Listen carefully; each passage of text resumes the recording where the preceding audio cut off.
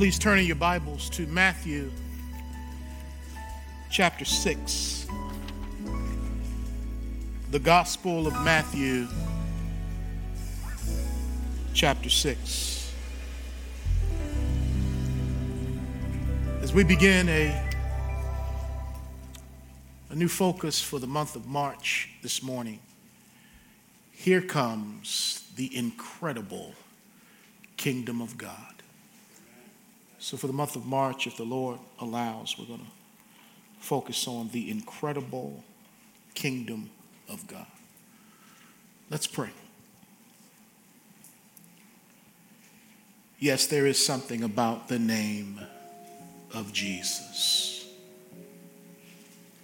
Thank you that there is healing in the name of Jesus.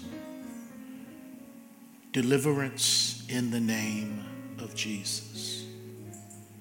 Peace, hope, joy, and love in the name of Jesus.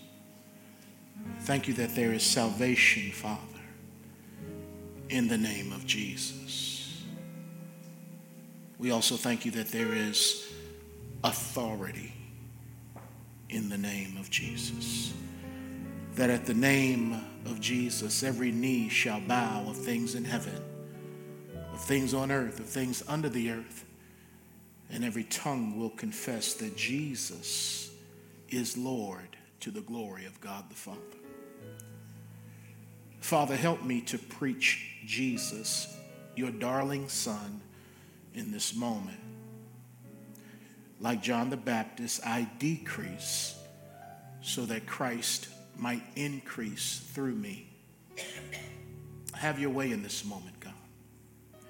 Your word tells me that the preparation of the heart belongs to man, but the answer of the tongue is from the Lord. Lord, speak today. Speak to us. Change how we think today. Because as a person thinks, so is he, so is she. Change how we think today through the transforming power of your word. Thank you, Holy Spirit. Thank you for your help that you will provide for us today. Not only to speak the word and hear the word, but for all of us to live the word. We submit, we yield to you, and we thank you that you are our helper. I pray all of this in Jesus' name. Amen. Amen. Here comes the incredible kingdom of God. I'll begin reading in verse 9 of Matthew chapter 6. What some have called the Lord's Prayer. But as we're going to see, this is not the Lord's Prayer per se, because Jesus did not pray this prayer because he had no debts for which to be forgiven of.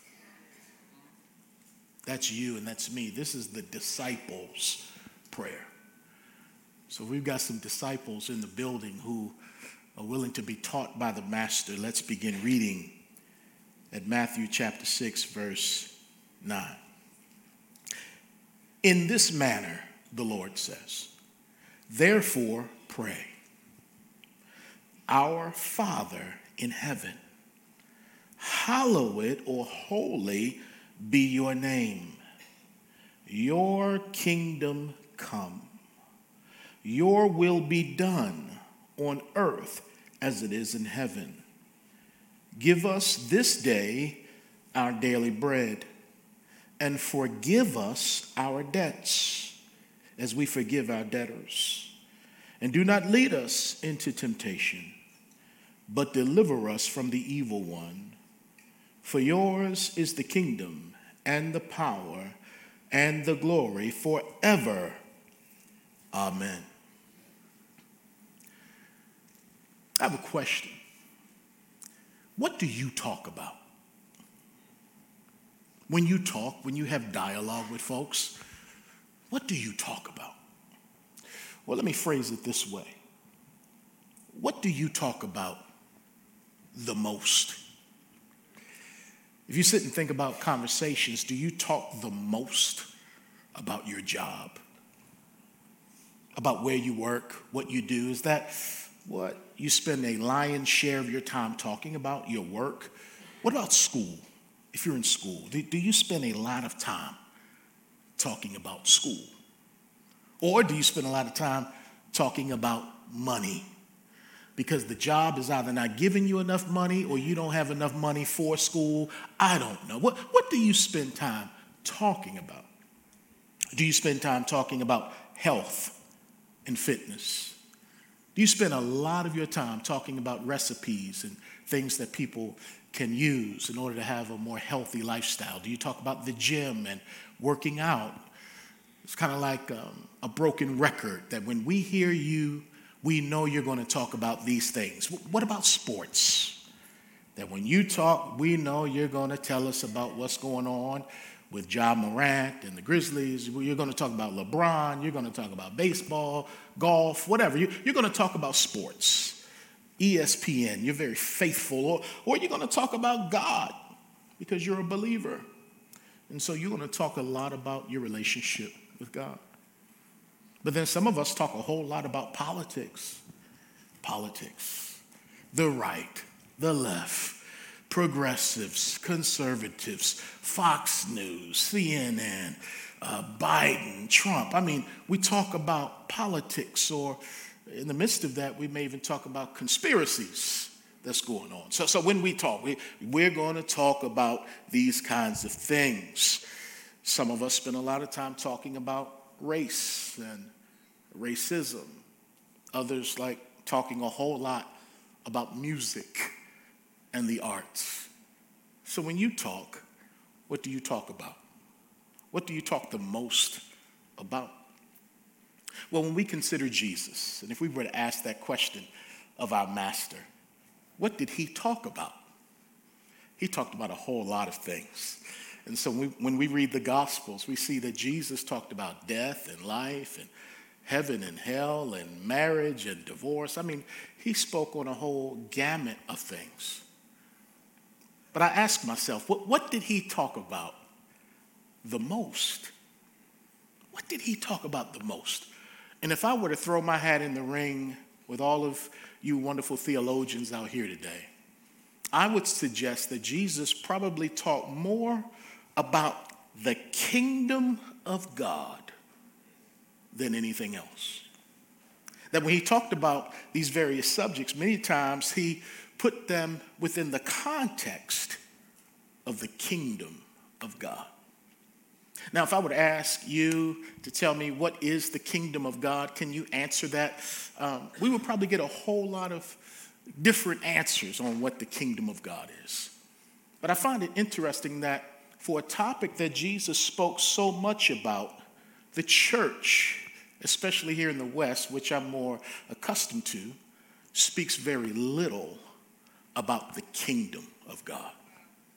As a matter of fact, before Jesus even talked about the church, he talked about the kingdom of God.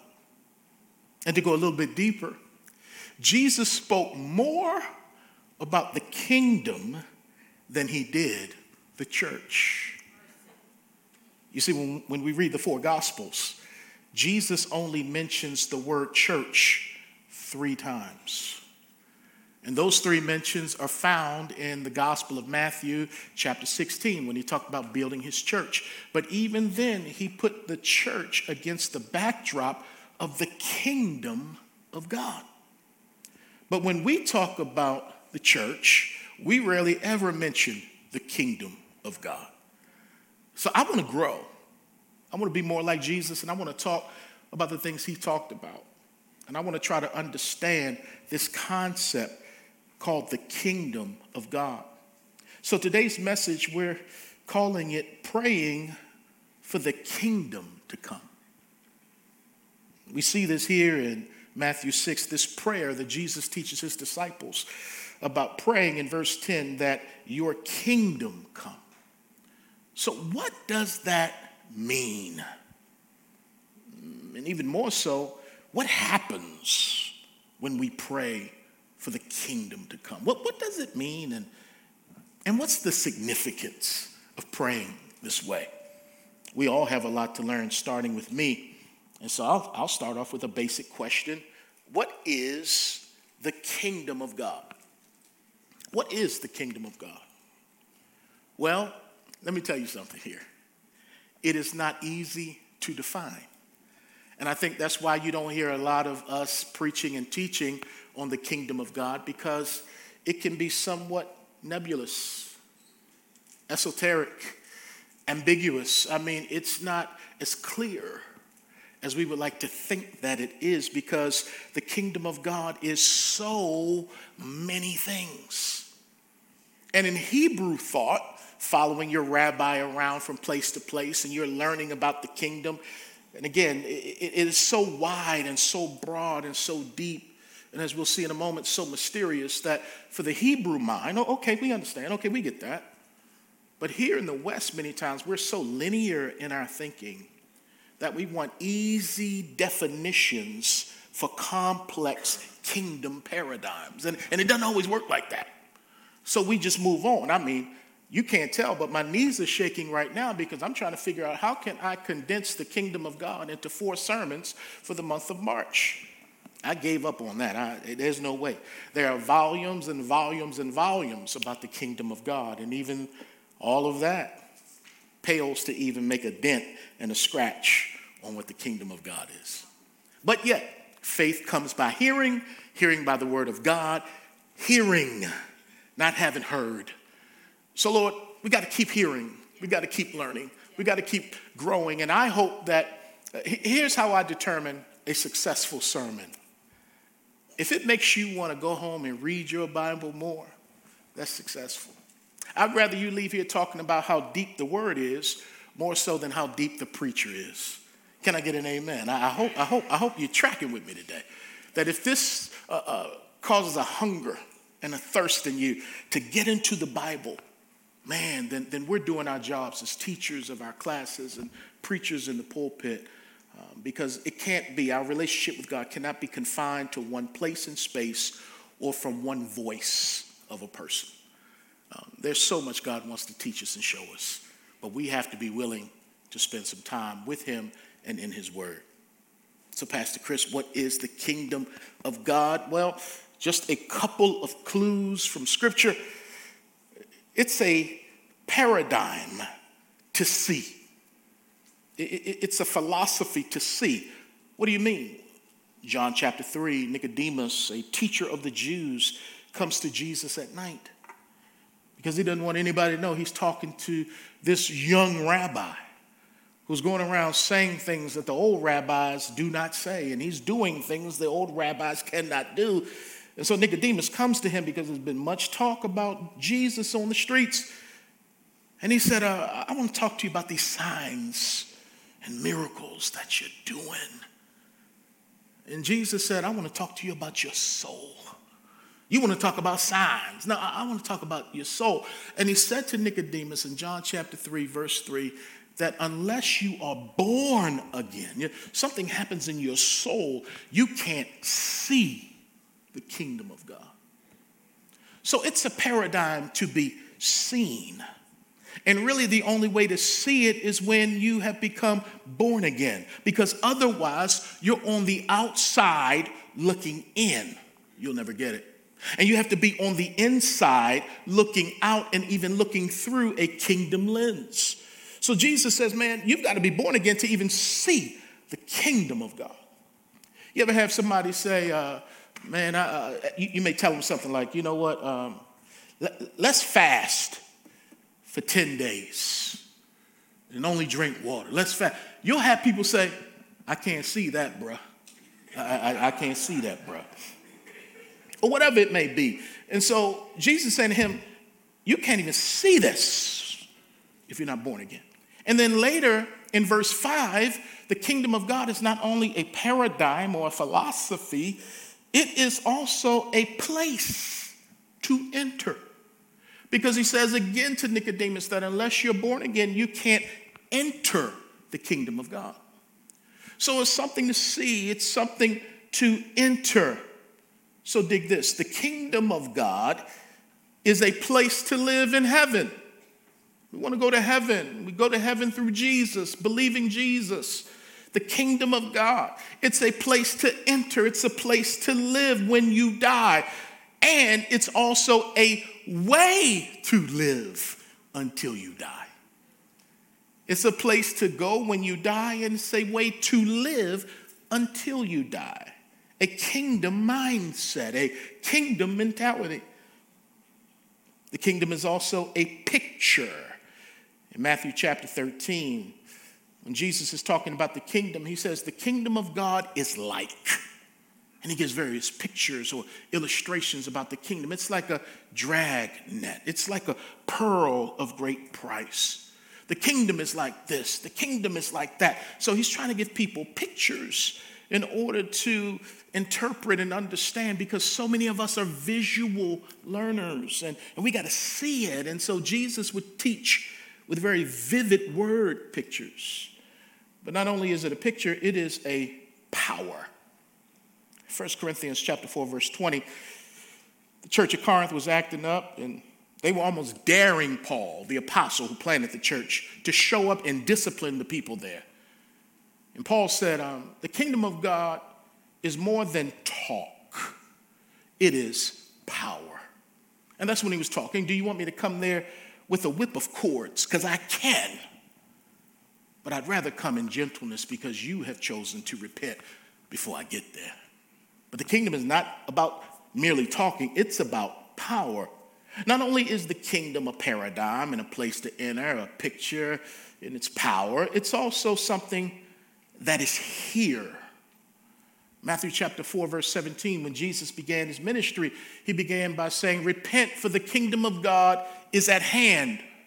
Or in other words, the kingdom of God is here because the king from heaven is here. Repent, get your life right, it's here.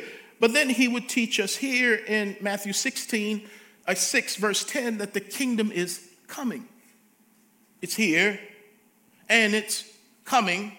And then he would say in Matthew 6:33 that the kingdom is something to seek. Seek first the kingdom of God and his righteousness, and all these things on earth that you need will be added to you. So again, you see how elusive this concept is, how big it is. This is why the kingdom is something to be grappled with. You just don't get it in one hearing, one sermon, one book. It's a lifestyle kind of a thing, and we grapple with it because Jesus said to the disciples, it has been given to you to know the mysteries of the kingdom. So again, this thing is, we're grappling with it because it's a mystery. But it's been given to us to understand what's going on. And when a lawyer came to Jesus, a lawyer in those days was like a scribe, smart guy as far as the Bible. He knew the law of the word. And he's asking Jesus, what's the greatest commandment? Jesus answered, loving God, quoting Deuteronomy 6 and Leviticus 18, loving your neighbor as yourself. And that particular scribe, unlike some of the others, agreed with Jesus. And Jesus said to him, you're not far from the kingdom. You're real close because the kingdom is about love. Loving God, loving people. You're not far from the kingdom. So it's something to grapple with, and then it's something to grasp.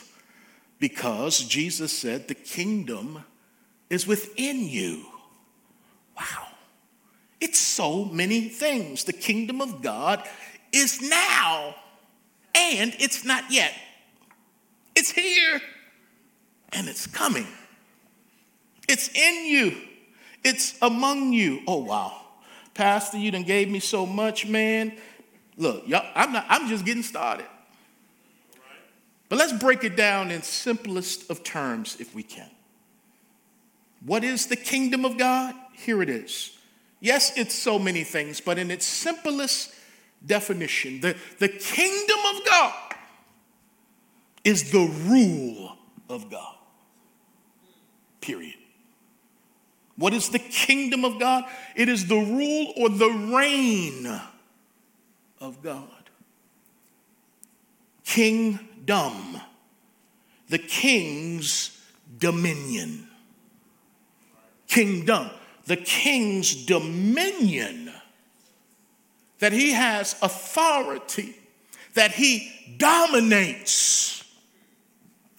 The kingdom of God is the rule of God, the reign of God, the dominion of God. Why? Because God rules over every place, every person, every realm, every demon, and every circumstance. He reigns. If he doesn't reign over every person, he's not God. If he doesn't, because every knee is going to bow. It's either now or later. If he doesn't reign over every demon, he's not God. But the demons tremble at the sound of his name. If he doesn't reign over every realm, because again, they're going to bow in hell, not just in heaven. He reigns everywhere, and even over every problem, every circumstance, every situation, everything we go through. There is nothing that God does not rule nor reign over. It's called sovereignty. That God is sovereign. That God rules not only over the big stuff, but over the little stuff, if you will, of our lives. The kingdom is the rule of God. But here's the question, believers. Do we believe it? Do we believe that God reigns over everything? That my steps are ordered, which means my steps are ordained. I make mistakes, but he doesn't. So, do I believe that my life is ordered? It is not a mistake. Because God is sovereign, and with that, God is good, and he is merciful, he is kind, all those things. Do I believe that, or do I think that God fell asleep at the wheel with me? No, my steps are ordered even when things get out of order. My steps are ordered even when, like Peter, I'm walking on water and I sink. My steps are ordered on sunny days, on sad days, on good days, on bad days. My steps are ordered because God is king. He's sovereign. And when I live like I believe, God rules over everything. Y'all, it changes everything. When we believe that God rules over everything, it changes everything, because nothing happens in our lives without his divine permission, blessing, and approval. So if we run into evil, he didn't do it directly, but because he's God, he allowed it indirectly. So rather than cursing God, like Job's wife said, Job had a bigger view of things than his wife did. And he said, the Lord gives. The Lord takes away. Blessed be the name of the Lord. That's a kingdom mindset. And that's where God is growing each and every one of us. Because once we live like we believe God rules, everything changes. It changes how we worship. You're not trying to stroke God or stoke fires to get, no, you recognize the one you're worshiping is the king of the universe. He is everywhere all the time with all power. Oh God, I worship you. I bless you. I honor you. It changes how we see the church. When you have a kingdom mindset, it changes how we read the Bible. It changes how I preach the Bible, how we teach the Bible. It changes how we raise our children. It changes how we utilize money. It changes how we see our problems. It changes when you have a kingdom mindset how you see people. People are made in the image of God. It changes how you view people. It also changes how you see people who live in poverty. Because in the kingdom, the last are first. The first are last. With a kingdom mindset, so rather than looking down on folks, you're uplifting people. It's the kingdom mindset. It changes how you see people in power. Rather than going around trying to get people to see you, and if I can talk to the right people and all this kind of stuff. And yeah, we should give honor to whom honor is due. But the heart of the king is in the hands of the Lord. Proverbs 21:1. And like rivers of water, he directs it as he sees fit. Which is why Jesus could stand before Pontius Pilate. And Pilate says, don't you know that I have the authority and the power to let you live or let you die? But the king said, you would have no power or authority if it were not given to you from my Father above. So that's the king's mindset, a kingdom mindset. And it also changes how we see the devil. Sometimes Christians give the devil too much credit for stuff he's not doing. That's not the devil, that's you.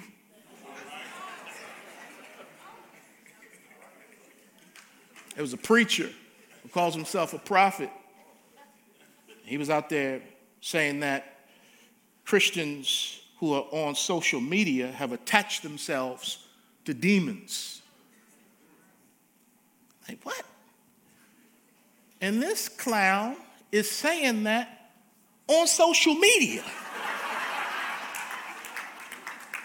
I'm sorry, I didn't mean to be critical of that dude. I'm trying to be a critical thinker.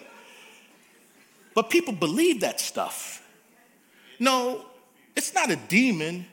It's the fact you don't have discipline. If you're spending too much time on social media, more than you're spending with God and God's people and all that kind of stuff. So it's a tool. Yes, it can make you a fool, but don't blame it on a demon. Take responsibility. God is using the internet in these last days to reach the world with the gospel of Jesus Christ. Because the kingdom will not come, Jesus said, until everyone hears. And with these computers that we hold in our hands, we're able to access information and truth. And yes, it can be overwhelming because Daniel prophesied that in the last days, knowledge will just run to and fro. Knowledge. But are we gaining wisdom? And that's something we all need to ask ourselves. But it also changes how we pray. When I get a kingdom's mindset, it changes how I pray. Because when we pray for God's kingdom to come, we are praying for someone to come and something to be done. So when we're praying, your kingdom come, we're praying for the king to come. But we're also praying for something to be done. Let me see if I can say it this way. A lot of times we just want this kind of pie in the sky Christianity that just looks to heaven and heaven only. But somewhere in that prayer it talks about God's will being done on earth as it is in heaven. So we want to have this heavenly focus, but no earthly presence or reality. That's not the prayer the Lord taught us to pray. And so, yeah, I'm looking for this king to come, but the king is looking for something to be done on earth like it is in heaven through who? His people who he told to pray the prayer. So this is a prayer that leads us to action and not just being caught up in wonderful theological concepts and constructs. The king is coming, Revelation 19, many crowd. Oh, that's true. But what difference does it make? Oh, I'm here to encourage you today because, number one, when we pray for God's kingdom to come, we are praying for God's rule to come through his son. We're praying, your kingdom come. We're praying for God's son to come. Matthew 16, verse 27 through 28. For the Son of Man will come in the glory of his Father with his angels. Can Jesus lie? No. Is he coming? Yes. So the Son of Man will come, and then he will reward each according to his works. Assuredly, I say to you, there are some standing here who shall not taste death till they see the Son of Man coming in his kingdom. The kingdom is coming. They got a glimpse of that in chapter 17 with the Mount of Transfiguration, but the king and the kingdom, they're coming. Revelation 12:10. We get a fast forward of what's going to happen at the end times. And it says, then I heard a loud voice saying in heaven, Now salvation and strength and the kingdom of our God and the power of his Christ have come. For the accuser of our brethren who accused them before our God day and night has been cast down. So again, this is a fast forward, because when we talk about the kingdom, we're talking about end times, or another word is eschatology. A lot of people have different views about the kingdom of God and the end times. I just hope you believe that the king is coming. I hope the bride, as we're going to see in a moment, the bride is looking for the groom to come. When Jesus ascended to heaven, the angel said, don't stand around just gazing up to heaven, because the same way he went up on a cloud, he's coming back on a cloud, and every eye is going to see him. He is coming back. Well, what's taking him so long, Pastor? It's been 2,000 years. Well, in God's economy, it's really only been 2 days, because 1,000 years are like one day, and a day is like 1,000 years. So when we think that, man, God, where are you? I've only been gone 2 days. Why y'all tripping? But more than that, God is not willing that any should perish, but that all would come to a knowledge of the truth and repent. So he is patient. He is long suffering, because when he comes, this time, the second coming, he's coming back to do war. There's going to be bloodshed. First time he came to shed blood. Mercy, he came as a lamb.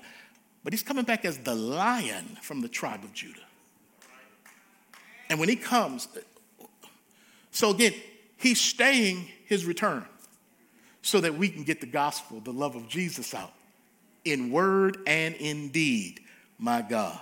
But Revelation 22:12, it says, and behold, this is Jesus talking. He says, I am coming quickly, and my reward is with me to give to everyone according to his work. The king is coming, everybody. Revelation 22:17, and the Spirit and the bride say, come, exclamation point.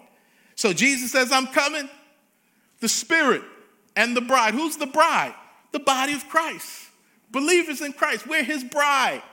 And the bride is saying, come on, Master. Come on, Jesus.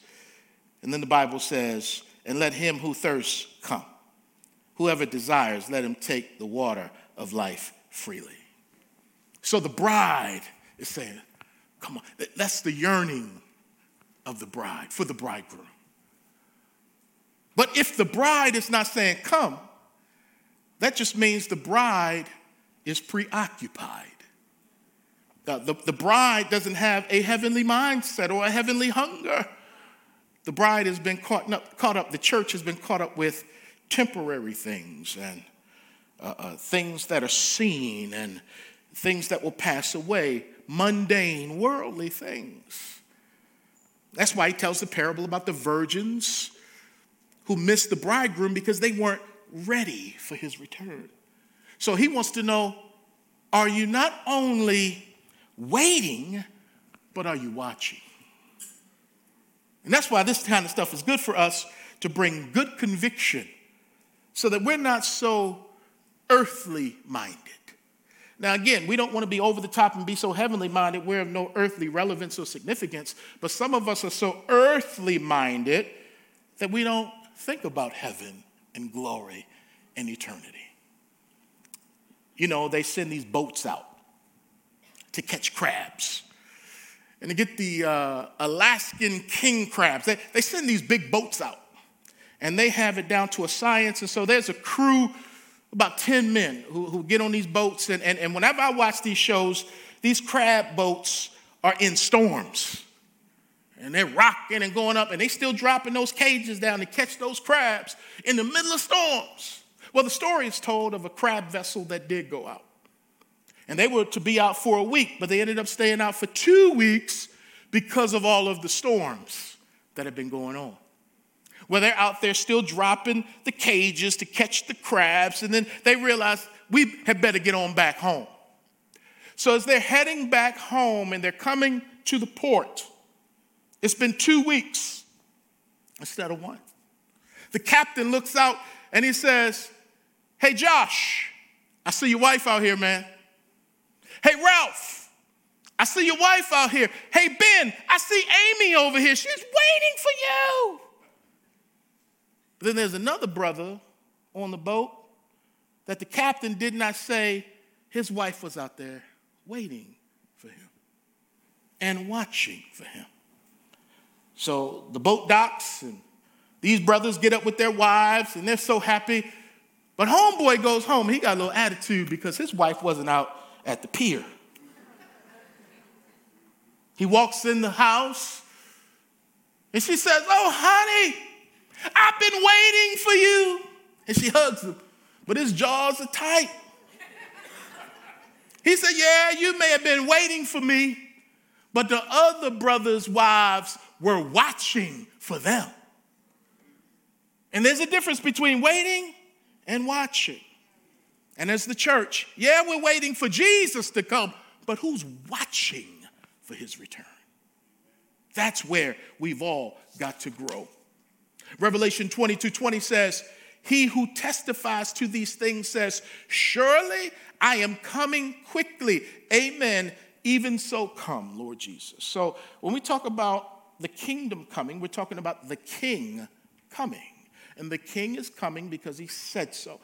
There are more prophecies in Scripture about the second coming of Christ than there are about the first coming of Christ. Did you hear that? We know about all the ones that talk about his first coming, but how many times do we look at Zechariah and that we look at Malachi and we look at all these books to see that they prophesied, I want to say 8 verses to 1 compared to his first coming and his second coming. He is coming again, and it's abundantly clear. Well, when we pray for God's kingdom to come, we're also praying for God's reach to come through his sheep. God's rule will come through his son, and God's reach will occur through his sheep. So when we're praying for the kingdom to come, we're praying for someone to come, and now we're praying for something to happen. It is faith married to works. Pastor, what are you talking about? Well, let's let the word speak. Matthew chapter 4, verse 23 through 24.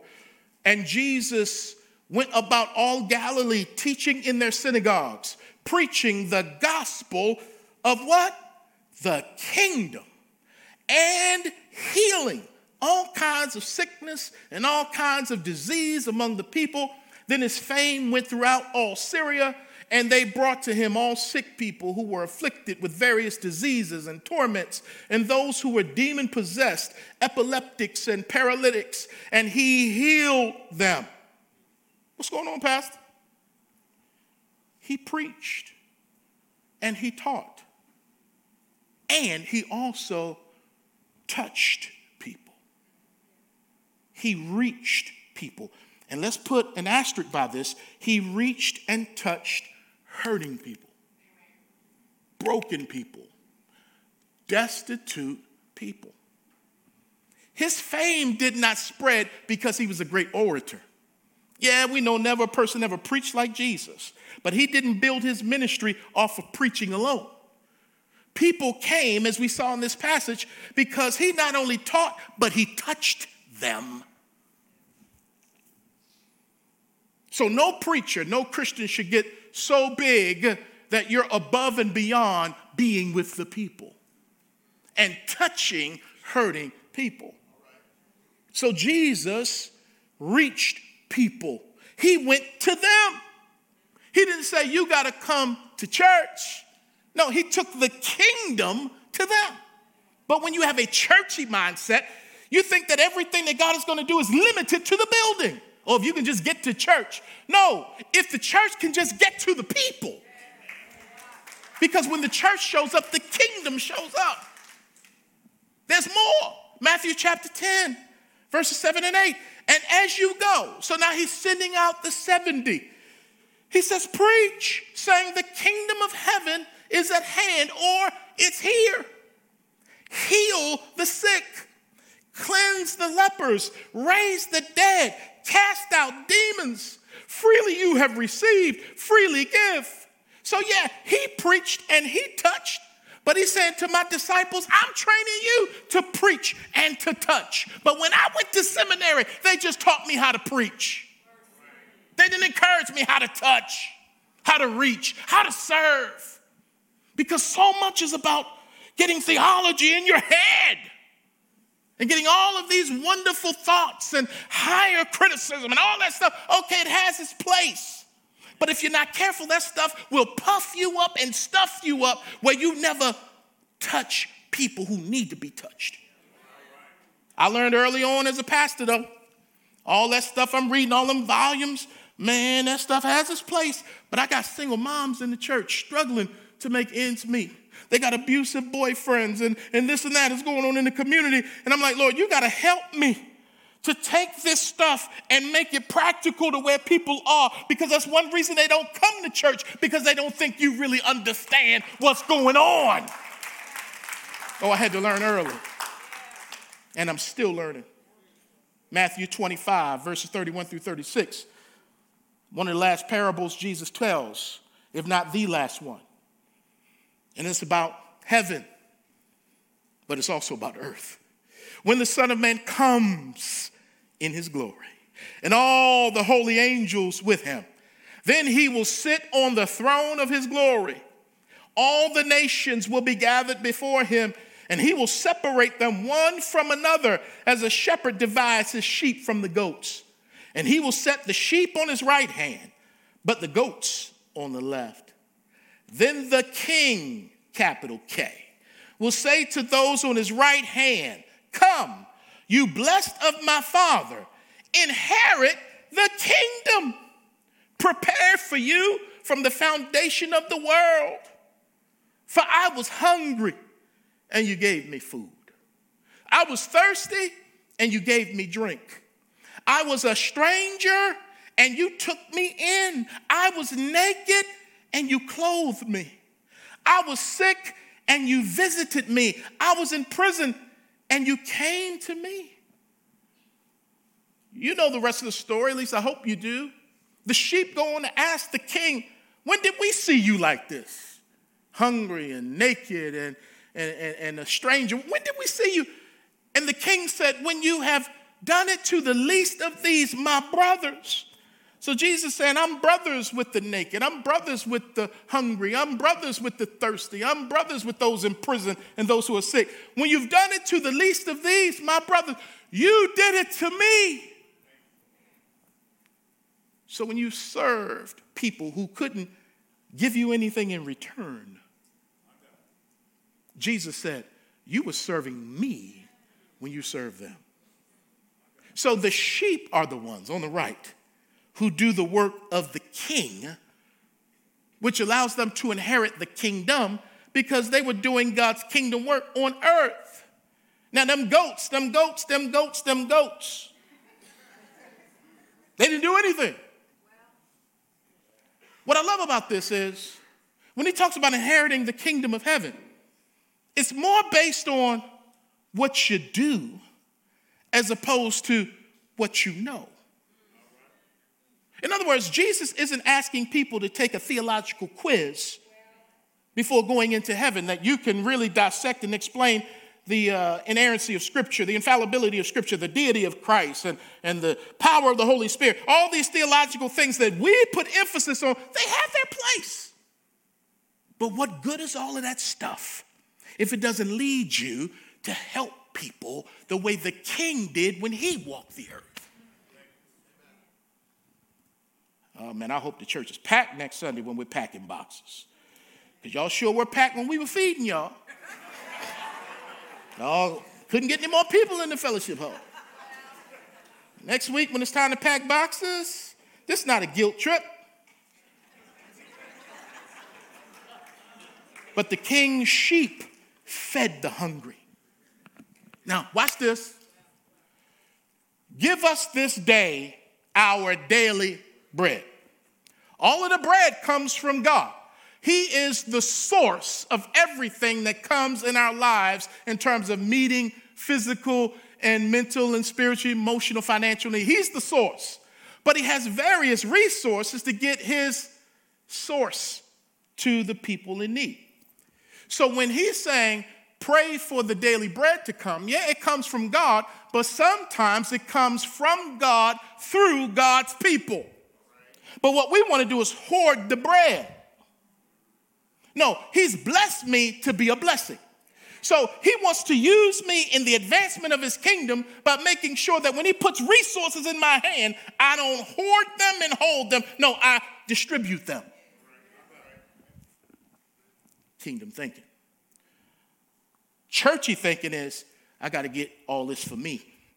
I got to keep it. No. So God is saying, I'll use you to feed the hungry. The king's sheep hydrate the thirsty. Because when you give a cold drink of water in my name, that's what he's after. You have clothed the naked. You have visited the sick.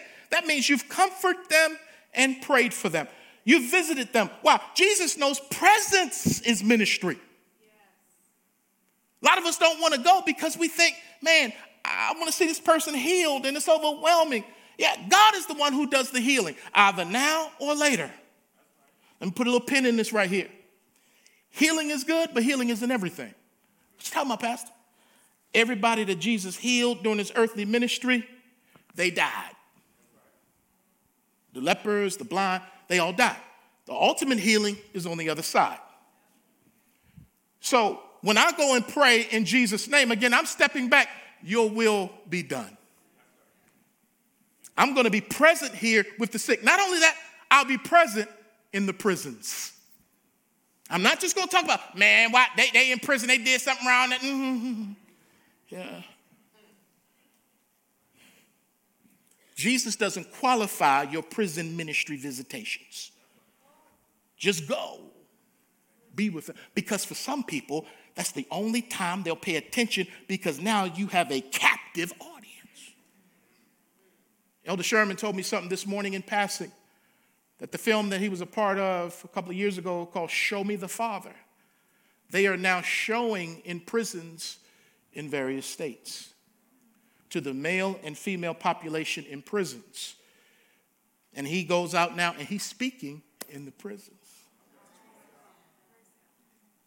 Because when I was in prison, you came to visit me. In other words, when you go to the prison, you are dignifying the people who are there with your presence. You're not looking down on them because you know, but by the grace of God, that could be me. But by the grace of God, that was me. So you're dignifying people by your presence. And then you'll provide for them because somebody's going to ask you to put something on their books. But thank God for the sheep who serve in the kingdom. And finally, when we pray for God's kingdom to come, we are praying for God's righteousness to come through his Spirit. So I'm praying for the kingdom. I'm praying for God's Son to come who will rule. I'm praying for God's reach to come through his sheep. And I'm praying also for God's righteousness to come through his Spirit. Romans 14:17, Paul writes, for the kingdom of God is not eating and drinking, but righteousness and peace and joy in the Holy Spirit. So again, he gives us another explanation, if you will, of what the kingdom is. The kingdom of God is not about eating and drinking. In other words, it's not about rules and regulations. Because in previous chapters in Romans, they're fighting over food and drink. And they're minimizing what the kingdom of God is all about. Okay, if you don't want to drink, don't drink. If you don't want to eat vegetables or meat, don't eat it. Stop judging each other. For the kingdom of God is not about eating and drinking, but it's about righteousness and peace and joy in the Holy Spirit. Now, some people like the righteousness part. Oh, it's about righteousness. And again, they flip on the legalism. It's about rules and regulations. And women can't perm hair, can't wear what pertains to a man, but all the men back then were wearing long stuff. You can't wear pants, and you can't smoke, you can't drink. If you've reduced a relationship with God to what you can't do, I need to tell you, you may need to check yourself on whether or not you know God. Because God is about freedom, responsibility, growth, but freedom, man.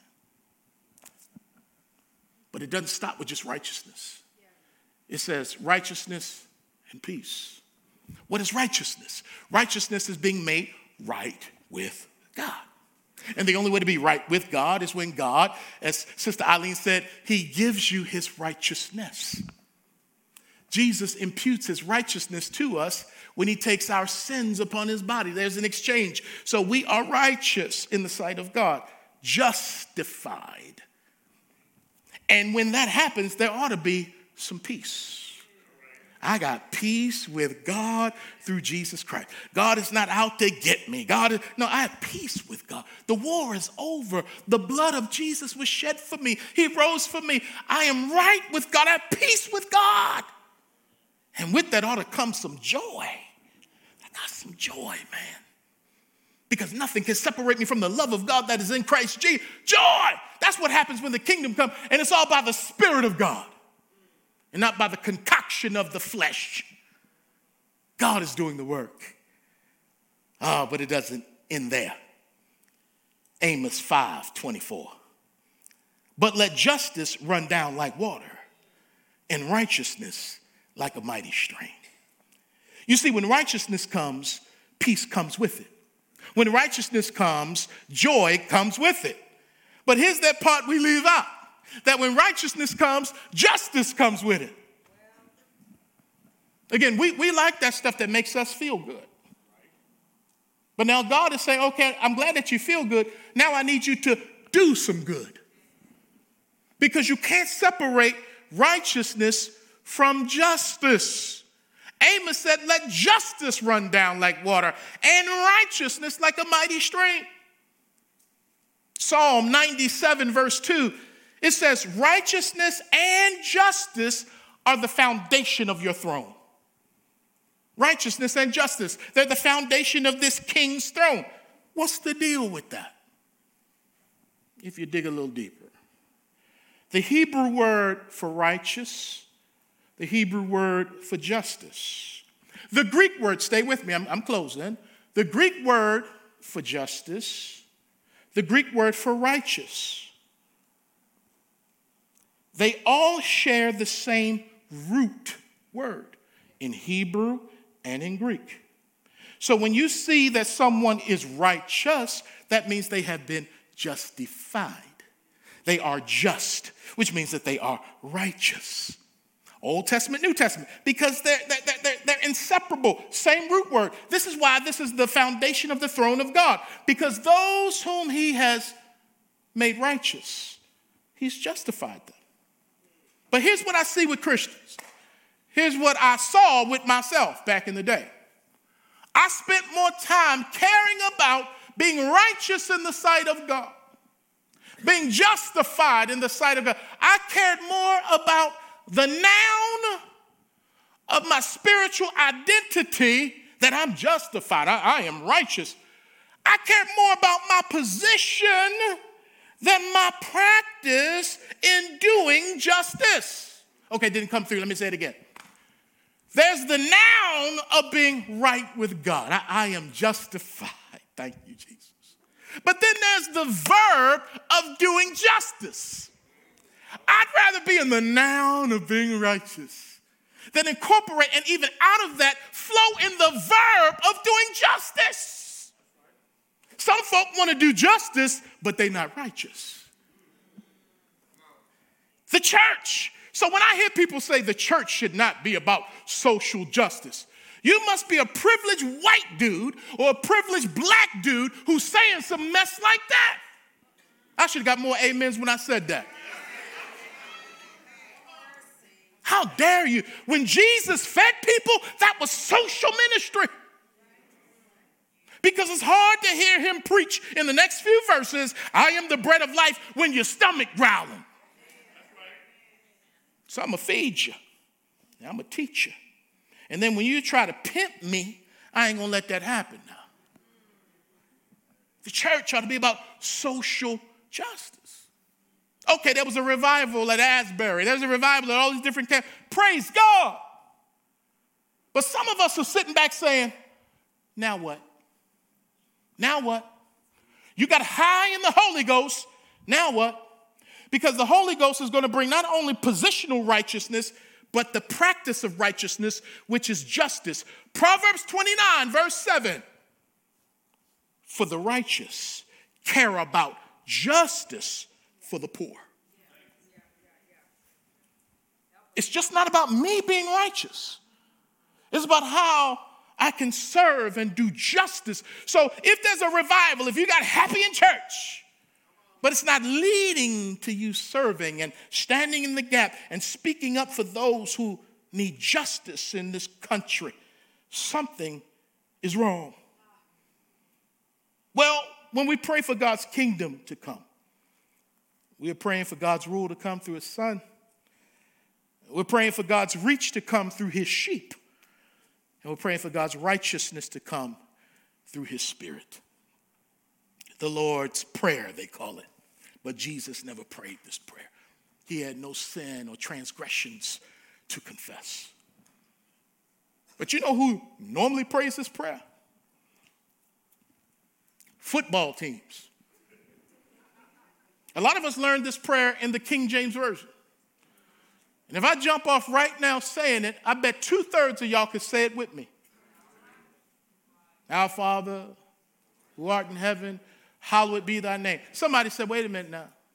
God's name is Howard. Hallowed be thy name.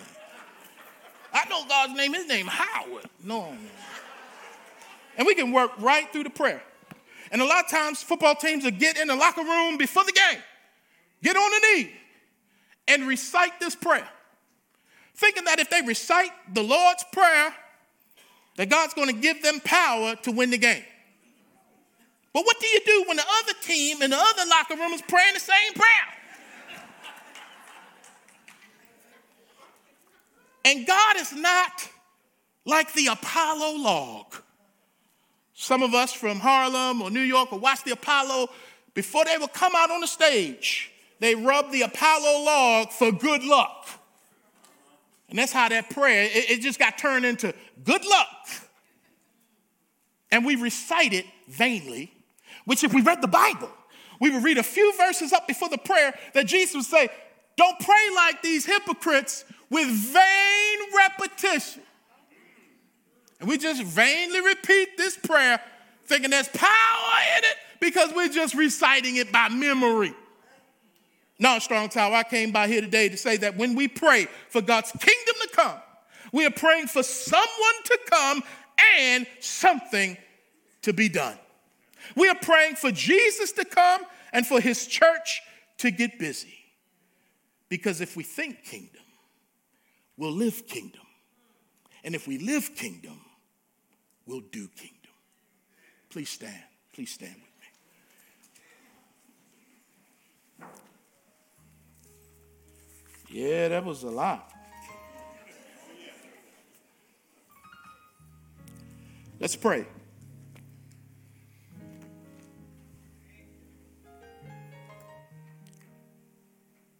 Jesus, we really want to grapple with and grasp what you spent so much time talking about and demonstrating. We confess to you like the apostles, we don't understand. Would you teach us? And we thank you, Lord, that after you would preach about the tares and the wheat to illustrate the kingdom, you would spend time with them one-on-one, away from the crowds, teaching them the mysteries of the kingdom, breaking down to them what various things meant in the parables that you told. Lord, help us after having heard the word from this message to get away from the church and study our Bibles to show ourselves approved. Help us to read the scripture before we even pick up someone else's book about the kingdom. Help us to read the Bible itself about the kingdom of God. And Lord, I believe that when we start reading and studying, we'll see the kingdom not only jumping off the pages, but jumping into our hearts and into our lives. Lord, you rule. No ifs, ands, or buts about it. You're coming back. Help us to live like we really believe these things. So that when we're tested and tried and tempted and we're struggling, may we recognize who the King is. When we pray, may we recognize who we're talking to and what kind of power you have. Lord, it's a process. Even after 3.5 years, your disciples didn't really get it. But help us to get it. Now, Lord, as we leave this place, but never from your presence, we just want to say thank you for being our King. Thank you that we can be your sheep. And we prove that we're your sheep, not only by our confessions of faith, but by our practices that demonstrate the faith that we profess. Help us, Lord God, to look around to the hurting in our families, in our communities, in our cities and states and other countries, so that we can be your hands and your feet, not just your voice. Show us who we can serve without taking a selfie. Show us who we can encourage and then earn the right to share the gospel. Yes, Lord, we care about souls, but we care about the whole person as well. Father, in Jesus' name, while I'm asking, there are hurting people in our congregation right now. They're hurting in their bodies. They're hurting in their minds. Fear is creeping in.